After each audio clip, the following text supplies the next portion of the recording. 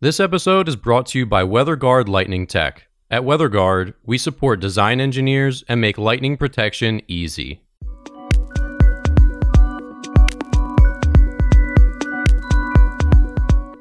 You're listening to the Struck Podcast. I'm Dan Blewett.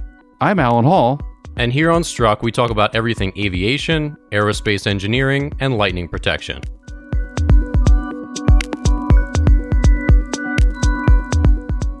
All right, welcome back to the Struck Podcast. On today's episode, we've got a bunch of topics. First, we're going to talk about Boeing and their assessment of hydrogen power, which they think it's going to be a pretty difficult task to get up to speed there by 2035. We're going to talk about the 737 MAX. An FAA administrator has committed to flying that plane coming up soon, so we'll chat a little bit about the implications there. There's also another hydrogen-powered passenger plane from Piper that took its maiden flight, and a recent A320 was struck by lightning in New Zealand, so we'll chat about that. In our engineering segment, we're going to talk about the GE9X jet turbine engine. It's going to be used on the 777X, the 777. Such a big engine, the biggest in the world, so we're going to talk about that. Also incredibly fuel efficient. And lastly, in our EVTOL segment, we're going to talk a little bit about the Embraer X concept, but overall, we're going to chat about the state of the industry in general. So, Alan, let's jump into it. Boeing thinks hydrogen is going to be difficult. Why? Because you have to redesign everything. And when I mean redesign everything, I mean redesign everything. You're going to probably start with a different looking airframe. So you're probably talking a blended wing type of design, which NASA was working on for years ago and Boeing was involved with in some of those, in which Airbus is also talking about now. Go figure. Mm-hmm. And every other piece of fuel system on that aircraft will have to change. And that includes the engines because the fuel burns hotter. All the plumbing and all the safety features that go into making sure a fuel system works properly and doesn't endanger the aircraft will have to change. And that means plumbing, clamps, brackets, valves are working at way different colder temperatures. You got to worry about condensation and frost and embrittlement and all the things that come along with working with a very cold fuel. You'll have to redesign the system. So what Boeing is saying is, guys, industry, do we realize that it's not as easy as like flicking a switch and we can just basically plumb in hydrogen into this existing architecture because it won't work. Mm-hmm. And we have to start over. And starting over on engine development, which is tremendously expensive, to fuel system design and structural components and leak detection and all those things that we do have to be starting over. And mm-hmm. we don't have a lot of history with any of those systems. And the companies that would make those systems, like a Parker, or you name one of the fuel companies that, Parker being one of the bigger ones, is that how they gotta learn how to do that. So every part of the industry, no matter what tier you are in the aviation world, from Boeing being the tier one, and then all the suppliers down to little companies like our company, will have to rethink how they do everything. And that just costs billions and billions of dollars, and the time frame just gets thrown out the window. What Airbus was talking about was by 2035. That's 15 years. I'm not sure if you started today and started putting in the billions of dollars, you could do it in 15 years to the safety level that our passengers and our flying public expects today. So I think Boeing is being a little more realistic about it and saying, yeah, we got to take this with, we will definitely try to improve the reduce the amount of emissions that are coming from aviation. Boeing's 100% on board with that. So is Airbus. So is everybody. But I think what Boeing is trying to say is there are other ways that we can address this that don't involve dumping all the knowledge and the safety we've already developed over the last 60, 80 years and starting over. That's a pretty good take. And I think Boeing's taking a more staged response to it. It would be similar to, and I'm going to use an analogy here, but it's similar to the electric vehicles where now it seems like, well, Tesla's making all these electric cars and General Motors is going to make electric cars. Everybody's going to make electric cars. But you got to remember all the other companies that were making electric cars that failed from the 1960s and 70s and 80s to today. There were multiple generations of cars that never made it. And what Boeing is sort of saying is that we don't have that in aviation. We don't have that sort of build up over time so we can work out the details that's on a smaller level, on a smaller scale. We're just going to we're going to start making equivalent to 777 airplanes out of hydrogen. That is, history would say that is not a successful way to go about it. The best way to go about it is to start off small and single engine aircraft, figure out how to do it there, scale it up, get the architecture figured out, do that sort of development work, which is going to probably take 20 years or more, and then get out to that next level. That's why hydrogen is going to be a struggle for aviation, I think, is that who's going to write the check for that? I don't know. Yeah, the incrementalization seems like that's the key, because like you said, I mean even an aircraft, to get here with jet fuel, been using that for 70 years. And there's been a lot of learning over that time. And then, like you said, to throw it all out just on the biggest scale at the commercial airliner level, that seems, like you said, it's like a baffle. How many parts are in a commercial airliner? When you're talking about every one of them having to be newly certified for hydrogen, that seems terrifying. Yeah. That's crazy. Yeah, it is. And when Airbus took on the challenge, I thought that was really aggressive. And okay, we're all up for a good engineering discussion and fight. And I think you challenge engineers with a goal, and we're going to try to get to it. But that challenge comes with a cost, and how many bodies and how much time you're going to have to devote to this to get to something that's even remotely as safe or reliable as what we have today. 30 years, 40 years, track records would say it's going to be that kind of time frame. Mm-hmm. We're not going to do it very quickly. Gotcha. Well, speaking of which, the Piper M-class aircraft made its maiden flight recently. This is a hydrogen fuel cell plane. And is this the incrementalization that you've talked about? Is this basically the start of all that? Yes, because they've had a Piper Malibu is a when it comes from Piper, is a turboprop airplane. So it's got this longer nose on the thing. And what they've done is first they took out the fuel system and taken out all the stuff that involves the standard turboprop engine, put in batteries, put in an electric motor, and then they had this sort of like this empty space behind the electric motor up in the nose. Well, so they've been flying around with the electric motor for a while, no sweat. What they have done now is they've taken basically a hydrogen fuel cell and just dropped that into the space where the turboprop engine was. Mm-hmm. So they have hydrogen fuel tanks on there and a system to convert the hydrogen and the oxygen from the atmosphere into electricity, which then powers the rest of the system. So that is an incremental step to do it. What we haven't heard yet is what the weight of that system is, the cost of that system is, and is it scalable? And what does it look like scalable? Because that's the only thing that matters. If you can do it on a Piper Malibu, that's great. And I think it's a big step forward, honestly, for the engineering side. But when we're talking about demanding that Airbus produces hydrogen airplanes, there's a huge leap from a single engine aircraft, electric aircraft, to an Airbus A320 type airplane. So you can just see the progression in your head where, all right, we get this hydrogen thing working. We're going to try to reduce its weight, reduce its cost, and make it more efficient. All those things have to happen first. You go from a single engine turboprop type airplane to a twin engine to something bigger like a Dash 8 or an ATR 4272 or Q400. And that's your next level up in terms of turboprop airplanes. Try to get those up and running, and then what? What's your next leap, right? Mm-hmm. I don't know. Because in the way that system is set up, it's an electric system, and the only way that system works is with a propeller. It doesn't burn fuel like a jet engine does, so it's only going to go so fast, so you're kind of stuck into the turboprop world.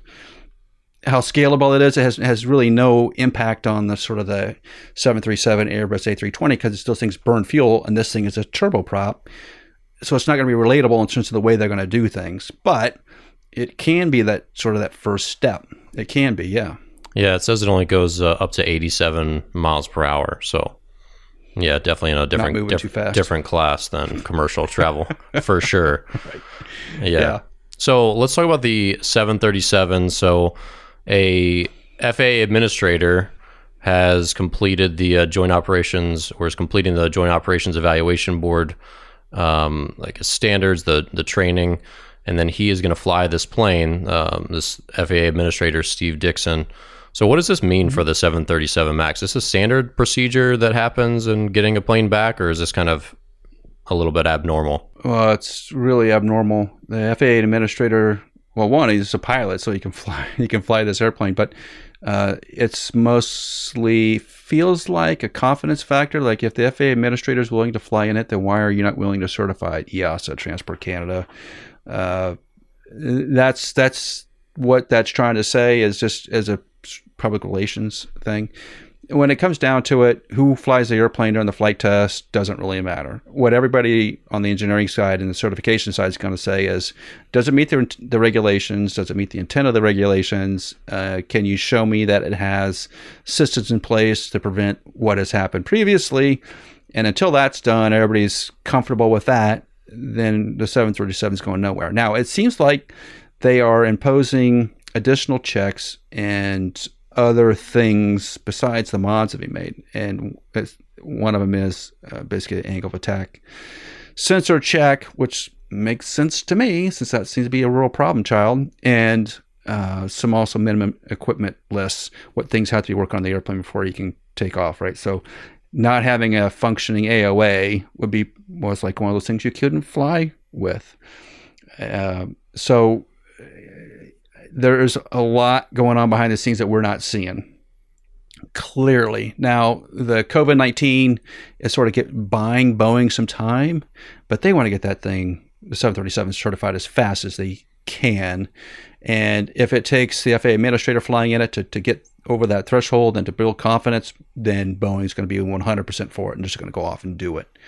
I'm looking for by the end of this year that 737's done. They're making the mods in the airplanes that already exist on the ground, and they're going to start making some deliveries. That's where they have got to go to get moving again. Gotcha. So Air New Zealand, an A320 on flight NZ696 was struck by lightning, and there was a travel editor on board, and he said it happened really fast. Most passengers probably didn't even notice it. People with their noise canceling headphones were just happily, oblivious. What do we need to know about the A320 being struck, and is this just a pretty run-of-the-mill just reporting because it's interesting, or is there anything to know about it? Oh, I think it's interesting that Australia and New Zealand publish lightning strikes to the aircraft relatively frequently, and that they're happening in other places around the world, but you don't see news articles about them. So I don't know if it's just things are slow in the newsrooms in New Zealand and Australia, slow news cycle. Or is it just that the flying public is more aware of it, is more concerned about it, or lightning strikes are more of a hazard in the country, so everybody's just a little more interested in what happens there. But every time you read an article from Australia and New Zealand, it says there's some airline representative that says essentially this: hey, the airplane's designed to take this. Lightning strikes to aircraft are routine. We did the inspection that's required, and we're going to put the aircraft back in service. That's essentially what they all say. So they have a canned response from the spokesperson on these lightning strikes. I just think it's interesting, and I wish that we had a little more lightning strike type reporting in the United States, because aircraft are getting struck in the United States and in Europe all the time. Yeah. But you just don't really read about it unless it's some significant level of damage, because I think the flying public doesn't realize that if you fly regularly, that you probably have been in an aircraft that's been struck. And Dan, you're right about people not noticing that they've been struck by lightning, because in most cases it's not very loud. And it may be somewhat of a flasher, but if you're not paying attention to it, you may have missed it. And so having somebody on board saying most people didn't even notice it is right. I think that's right. So probably a lot of people that have been in an aircraft that's been struck by lightning don't even know it. Don't even know it.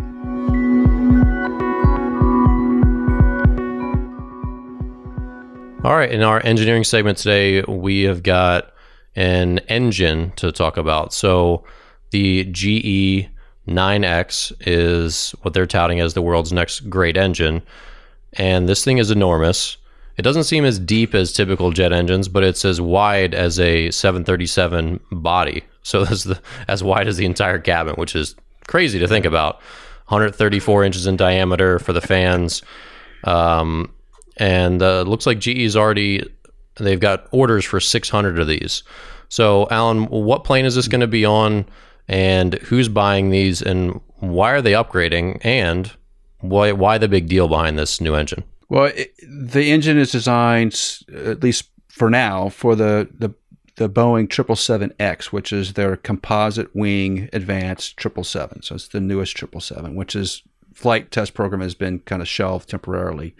But GE designed a very efficient engine for that aircraft, and every generation of engine is more efficient than the previous generation. And you go, well, how much can you drive down that efficiency chain? Well, we're finding out now that we can really drive that efficiency chain and reduce emissions out of these engines by making the fans larger. So you've got a hot section in the middle, which is the jet engine part, and then you have this enormous fan on the outside. And when you look at the engine, it looks stubby, short, because the fan is so large relative to the length of the engine. So it actually looks, its proportion's not right. So if you ever remember back in the 70s on the original 737, the engines were essentially all jet engine, all hot, and it was like a long cylinder. And now it looks like this, like a frisbee on one end. It's kind of what the engine looks like. But GE has been doing amazing things with aerodynamics on the fans and the fan blades, and also additive technology to improve the efficiency and the burning of fuel in the engine, so that they reduce emissions, increase performance. And I think, Dan, and you check me if I'm wrong, but I think that engine has like 130,000 pounds of thrust. So isn't it the largest thrust producing engine? I think that's right. I know it's close. The engine for the 787 was close. So I think it's a bigger engine, clearly. And I saw this engine when we were down in Tucson, Arizona. They were installing the engine on the 747 platform to flight test it. So it was next to the Air Museum down at Tucson, and like on the next hangar over. So you're looking at the back end of the 747, and you say 747 engine, gigantic, huge engine, 747 engine. It just dwarfed the 747 engines. It's hard to describe how big that engine diameter is. It's enormous. It's enormous. So, I always think the 777 is a large aircraft to begin with, and it's getting bigger, right? Because it's going to have the fold-up wingtips coming on with this new version. But when you look at this, when we were looking at that engine that day, looking through the fence line, you're like, wow. Everything about that engine has a lot of engineering involvement in it, from the fan blade shapes to the shape to the. You could just tell that they have spent oodles and oodles amount of engineering time squeezing out every last possible ounce of efficiency.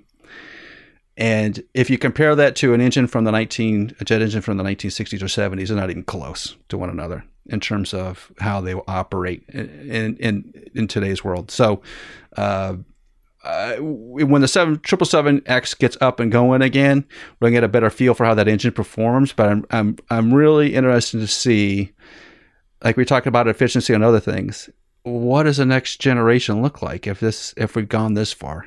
because I can't. If the fan diameter is a 737 fuselage, what's the next one? Yeah, it only gets bigger, right? It only gets bigger, which means that you got to jack the airplane off the ground higher so you can stick this engine underneath the wing so it doesn't scrape the runway. Because it's the fan size. If you see the pictures of the 777 of that GE 9X engine on the 747 platform, you go, "Wow, that engine is huge." Yeah. Well, I mean, what are they going to have to start? I mean, are they going to have to start engineering the wings differently to accommodate bigger engine sizes? I mean, are they already putting more bracing into them, or are they already ready to handle a ton of weight as it is? That's a really good question. Well, one, because you have to generate so much thrust, you got to be able to handle that thrust load. And then there's some issues about if you're kind of flying sideways, if you're not quite flying with the aircraft against the wind, you got this sort of side load on the engine, so you got some twisting that goes on there. You got to be able to carry those loads. I think. Yeah, you have all those problems, right? You have the thrust problem, the side load problem, the vibration problem, which is a big one. If you lost an inlet fan blade, it's going to what they call windmill, and it's going to shake itself, and it's got all this icing testing that you have to do. So it does change the way you design the wing, and the 777X is a composite wing, so they can put a lot of structure up in there to hold this thing. I wonder because when you raise that point, because I wonder what they did with the 747 test bed, if they ended up doing a lot of structural changes to that aircraft to support the weight of that new engine, of the 9X engine, before they did it. So they may have spent a lot of time, and you're right, you put a much heavier engine on it, it's got a lot more thrust, you get the wing to be able to carry it. It does add to the complexity of the system. Sure it does.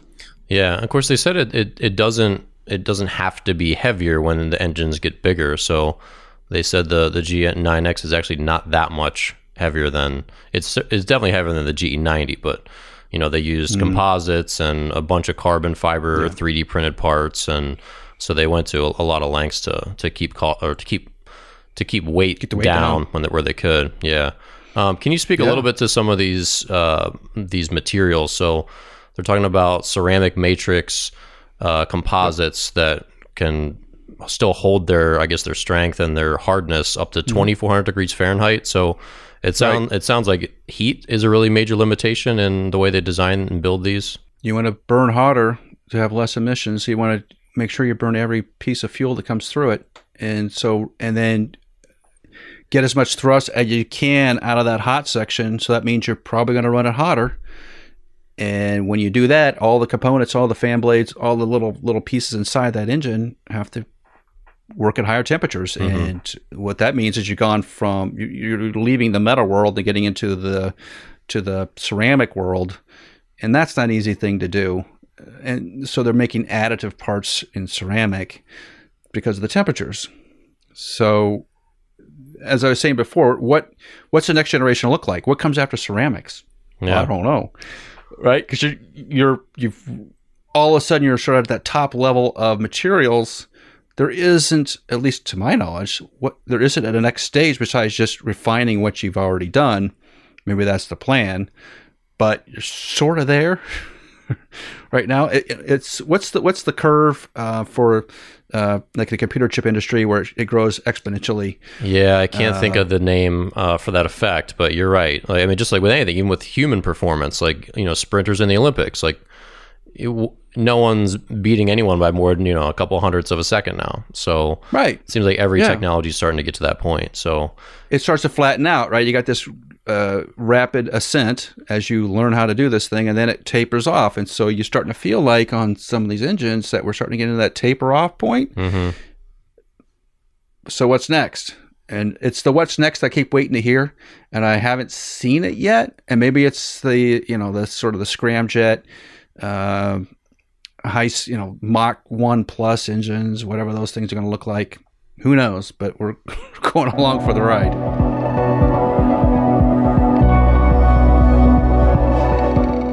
All right, in our final segment here today, we always we chat a lot about the eVTOL segment and the electric aircraft segment. So today, the Embraer X eVTOL concept, this is just a concept, so there's no actual prototype yet. but they're just the next company to sort of enter this space and have their own design. This one is pretty unique. It's got some, looks like ducted fans. It's also got a number of rotors up top. So all just variations on this overall design game, looking at this future market. But Alan, you said you had some thoughts as far as Tesla Battery Day, and they had some, Elon Musk shared some interesting ideas as far as how they're going to bring their Tesla electric cars down to commercial viability as far as price and ease of manufacturing, and just trying to get it out the door simply and build their factories and all the stuff around it. So what's your take on the eVTOL market as it continues to get more and more crowded and these designs continue to be complex? What have you got for us? Well, the big picture is, I think, at least early on, is you're not going to sell these aircraft in the thousands per year. You're going to sell them in the dozens per year, probably, because of the price point. And unless you can drive down the cost of the aircraft, and that means systems and structures combined, and greatly reduce the complexity so you can lower the cost and reduce the amount of labor that's involved in making these things, and labor, tooling, raw materials, all the things it takes to do it, then what are we doing?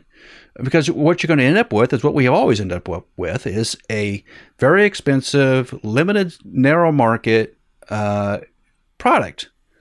And if the concept is we're going to have a air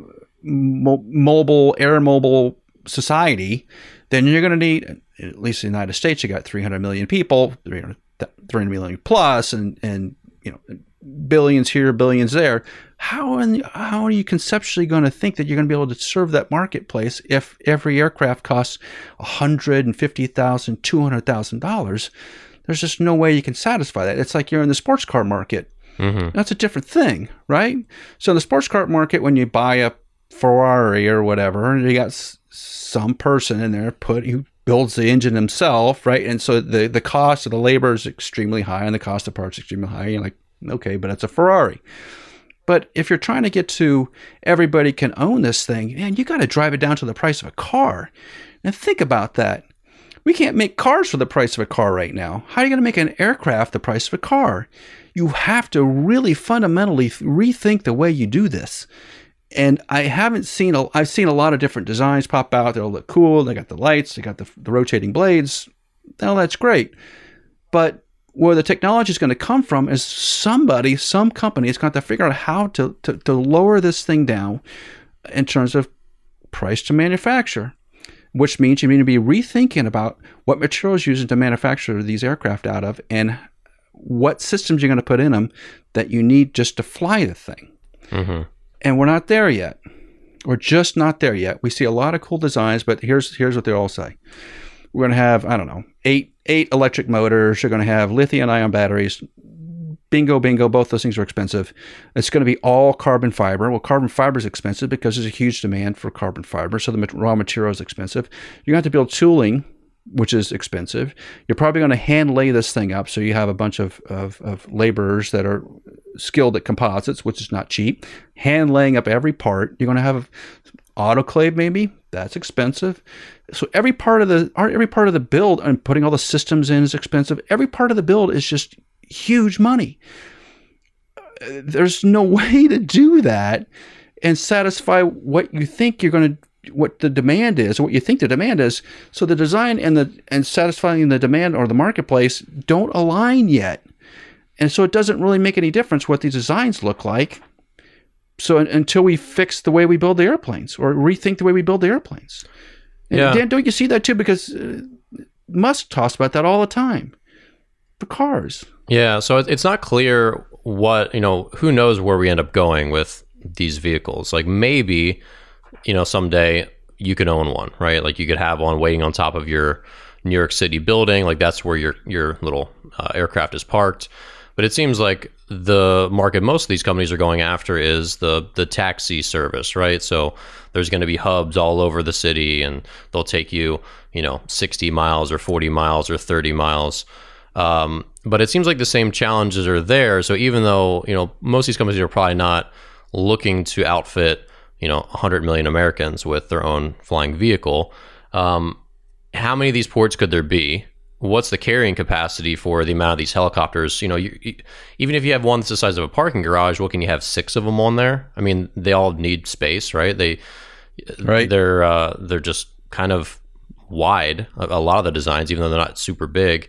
But then, True. Okay, so now we have 10 companies, and you're all fighting to have one of your vehicles or all of your vehicles in New York City's hubs or this hub, right? So there's 10 companies, 20 companies, all competing for a finite amount of these eVTOLs that can be in this taxi market. So then if you're a company and you've churned out 1,000 of these, you only sell 200 of them, I mean, you're done. And like you said, are you going to make the tooling and spend all this money to maybe only sell 500 of them in the US, or 1,000 or 2,000? I mean, it just doesn't seem like there's room for all these different companies in the market. They're all just going to fight for a definite amount of finite space. So there's definitely, it's going to be really interesting to see how that shakes out, because it just doesn't seem like there's enough room for all these players. I don't think so. And until you lower your cost down where you can make a significant profit per each one. So if you're going to sell, just use round numbers here. If you're going to sell it for $100,000, that means you're going to make it for less than 50. And that's just to keep the doors open. Mm-hmm. So ideally you want to make it for 30, 20, right? And making a $20,000 anything is difficult. And that's why the Tesla cars are so expensive, in my opinion, is that they have costs in the infrastructure that they haven't gotten rid of yet. And that's why, what's the latest version, the expensive version? Is it the X is the expensive version, or the Y?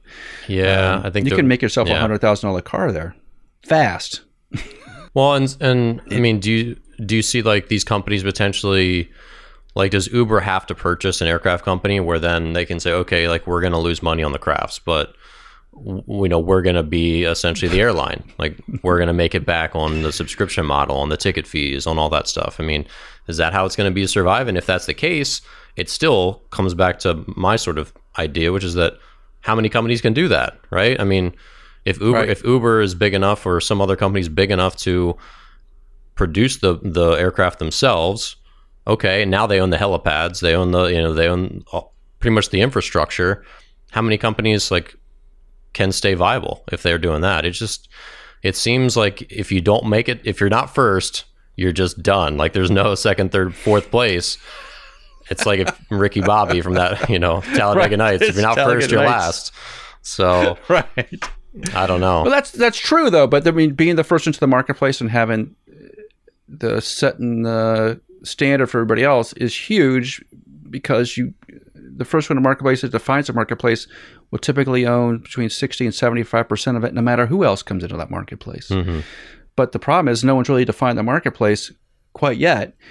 I know they're talking about it, but why have, and COVID's throwing a kink into everything, but why haven't we really seen manufacturing efforts going on? We see prototypes, we see limited flight test programs with automated flight test programs where there's nobody in it. Where's the production line? Where's the tooling? Where's the concept? How are you going to keep the cost out of this thing? Where's all that detail? Because that's the thing that matters, because every other aircraft company has failed because of that. And the same thing for the airlines too. There's very few airlines that actually really make money. And you can name them. Ryanair, Southwest, and what they've done is they just have a cost structure where they've driven down their costs mm-hmm. and can offer a more desirable product, and they increase their payload, right? The number of people who fly them. I'm not sure that American Airlines or United Airlines is profitable, particularly today, they're not. But is that model even profitable 10 years from now? There's a big discussion about that. So if you think you're going to create this airline sort of Uber in the sky, think twice, because the companies that do it today, very few of them make enough money to stay alive. Yeah, and we chatted about that before, which, they said, like, hey, if we're talking about flying rooftop to rooftop to drop your kids off on the other side of New York City, it's probably just not going to make sense. It's not going to take less time. Like, you're going to have to go get in the thing. Right. You'd be better off just getting in a cab, even in a luxury, have a driver, whatever. So again, like they have to, like you said, define that. What is their market? And then is it, shuttles from Philadelphia to New York? Is it from New York to Boston? Can they go that far? Or is it just the 60, 70, 100 miles at Long Island to New York City? And if so, how many aircraft, can support that route? Like how many do they need? 8, 6, 12, 30? I mean, it's not tens of thousands, right. Wouldn't think so. So back to your original point, which is how do you make the incredible investment, the tooling, the labor, the technology make sense? How do you make a $20,000 aircraft out the door? That's what you need to be thinking about. And as of yet, I haven't seen it. All right. Well, that'll do it for today's episode of Struck. If you're new to the show, thank you so much for listening, and please leave a review and subscribe on iTunes, Spotify, or wherever you listen to podcasts. Check out the WeatherGuard Lightning Tech YouTube channel for video episodes, full interviews, and short clips from the show.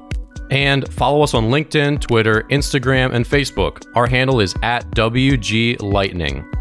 Tune in next Tuesday for another great episode on aviation, aerospace engineering, and lightning protection.